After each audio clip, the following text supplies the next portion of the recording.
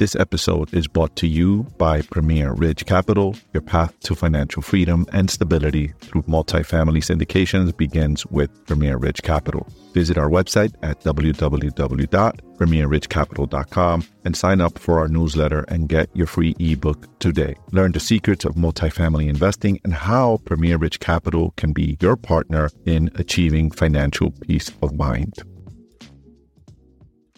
Is mortgage demand still in the gutters despite of a sharp drop in mortgage interest rates during the month of December? Find out more in this week's weekly market update.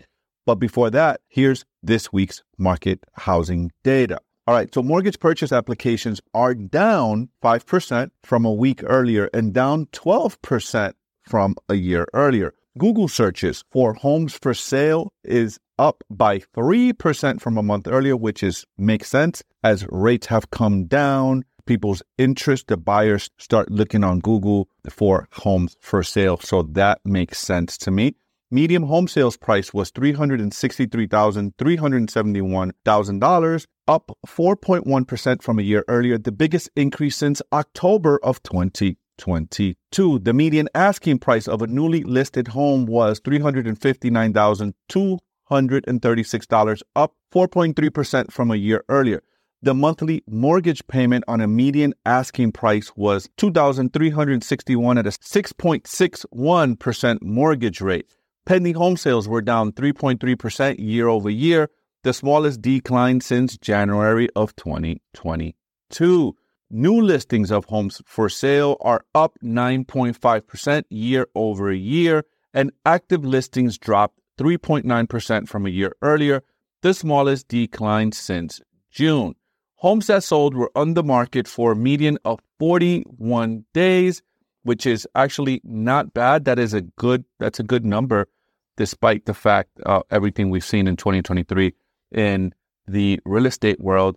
And 24.2% of homes sold above their final list price. So the market seems to be steady right now based on last week is kind of holding steady. We're seeing an uptick in searches for Google homes for sale. So it might be a good spring season for the housing market this spring of 2024, unless we start to see the unemployment rate start to tick up. And I have a funny suspicion that it will, as the Feds gave us a sneak preview that they want to lower rates in 2024.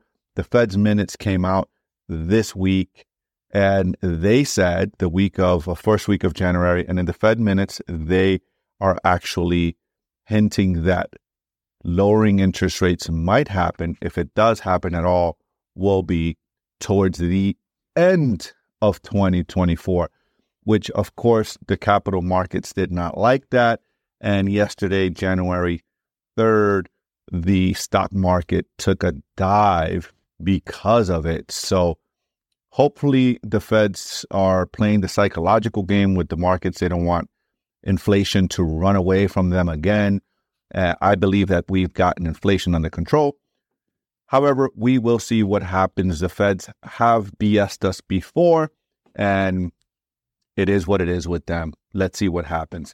And reported by the CNBC, total application volume was down 9.4% for the week ended on December 29th, compared with 2 weeks earlier, according to the Mortgage Bankers Association seasonally adjusted index. The MBA's was closed last week, and the results included adjustment for the holidays. Markets continue to digest the impact of slowing inflation and potential rate cuts from the Federal Reserve, helping mortgage rates to stay levels closer to the lowest since the mid-2023, said Joel Kahn, MBA's vice president and deputy chief economist. The recent decline in rates has given the housing market some cause of optimism going into 2024, but purchase applications have not yet picked up in response. That makes a lot of sense. Applications to refinance a home loan ended the year 15% higher than the same period a year ago. Applications for mortgage to purchase a home ended, ready for this, 12% lower, right? 12% lower for purchasing homes. That means directly the mortgage interest rates have a direct impact on purchasers buying homes because of affordability. Of course, that makes sense. Those who can benefit from a refinance are trying to get it in while they can, but the vast majority of homeowners today have rates in the 4s and 3s range. Rates sat near record lows for the first 2 years of the pandemic, so most borrowers refinance then. Home buyers are still contending with very little supply and very high and rising home prices, which is interesting as prices are still going up despite the fact that we've seen interest rates go up in 2023 at the rate that they went up. The question now is, with rates in the 6% range, will they stay there? And if they do, will that be enough to get potential sellers off the fence and get some more supply on the market?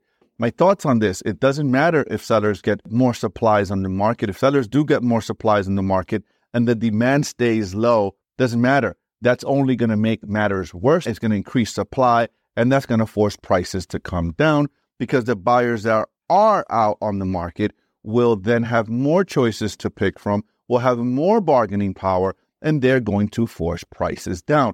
So I'm not sure that getting more potential sellers off the fence to get more supply on the market will be helpful. I think that will actually lower the prices, which, hey, if you're a buyer, that's a good thing. If you're a seller, not so much. Which side of the fence are you on? Would you be buying in 2024? Would you be selling in 2024? What are your thoughts on this mortgage situation and what's happening with the feds and the interest rates going down? Give me your thoughts. Share it in your comments down below. And this has been your weekly real estate market update. I'll see you guys next week. Peace out. And that wraps up another episode of Wealthy AF, brought to you by Premier Ridge Capital, where multifamily real estate syndications meet premier success. Your future starts here. Visit us at premierridgecapital.com for more details.